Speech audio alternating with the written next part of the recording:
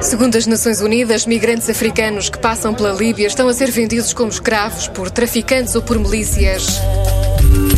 Esta é uma situação que a todos nos envergonha. É uma situação que a todos nos envergonha. Eles chamam isto afro-invasão, Eu chamo isto euromigração, Quando a escravidão, europeus foram culpados. Quando a colonização, europeus foram culpados. Em 54 estados africanos, sabe-se, na exploração de minerais, ou são responsáveis, apoiam ditadores e todos chefes de estados corruptos. Então, caos resolve-se, negócios dos homens, é socioeconómico, bom, se é o colono, acho isso lógico. Passe isso ao próximo político, são filhos pródigos. Oceano Estado, quadro do Mediterrâneo, navios de imigrantes lotados de africanos.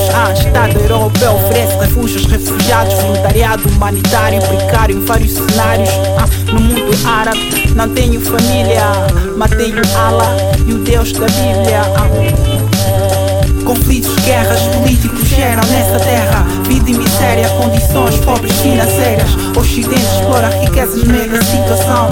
Esta é a causa verdadeira da imigração. Conflitos, guerras, políticos geram nessa terra vida e miséria, condições pobres financeiras. O Ocidente explora riquezas no meio da situação. Esta é a causa verdadeira da imigração. Seres humanos como nós escravizados. Na Líbia, africanos com gados encurralhados. Mercado paga dólares, euros ou libras. Africanos dão valores como escravos num dia.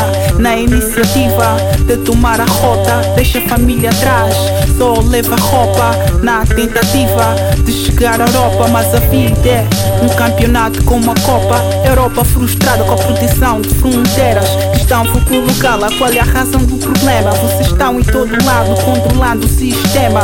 Imigração maciça da Turquia até a Síria. Preto é o sinônimo de imigrante neuromídias. Homens, mulheres, grávidas ou menores. Oh Deus, grave e semeadores. Barcos afundam com manos o naufrágio. Lágrimas no rosto é o oceano do Mediterrâneo. E eu acho que a fragilização do homem preto ser exposto a políticas anti-imigratórias na Europa tem a ver com o fracasso do poder dos presidentes africanos. Que toda vez que os africanos são discriminados na Europa ou no mundo, nenhum líder africano manifesta-se sobre a situação. Não há políticas defensivas quando ao homem preto. Portanto, a questão é, onde é que estão os líderes?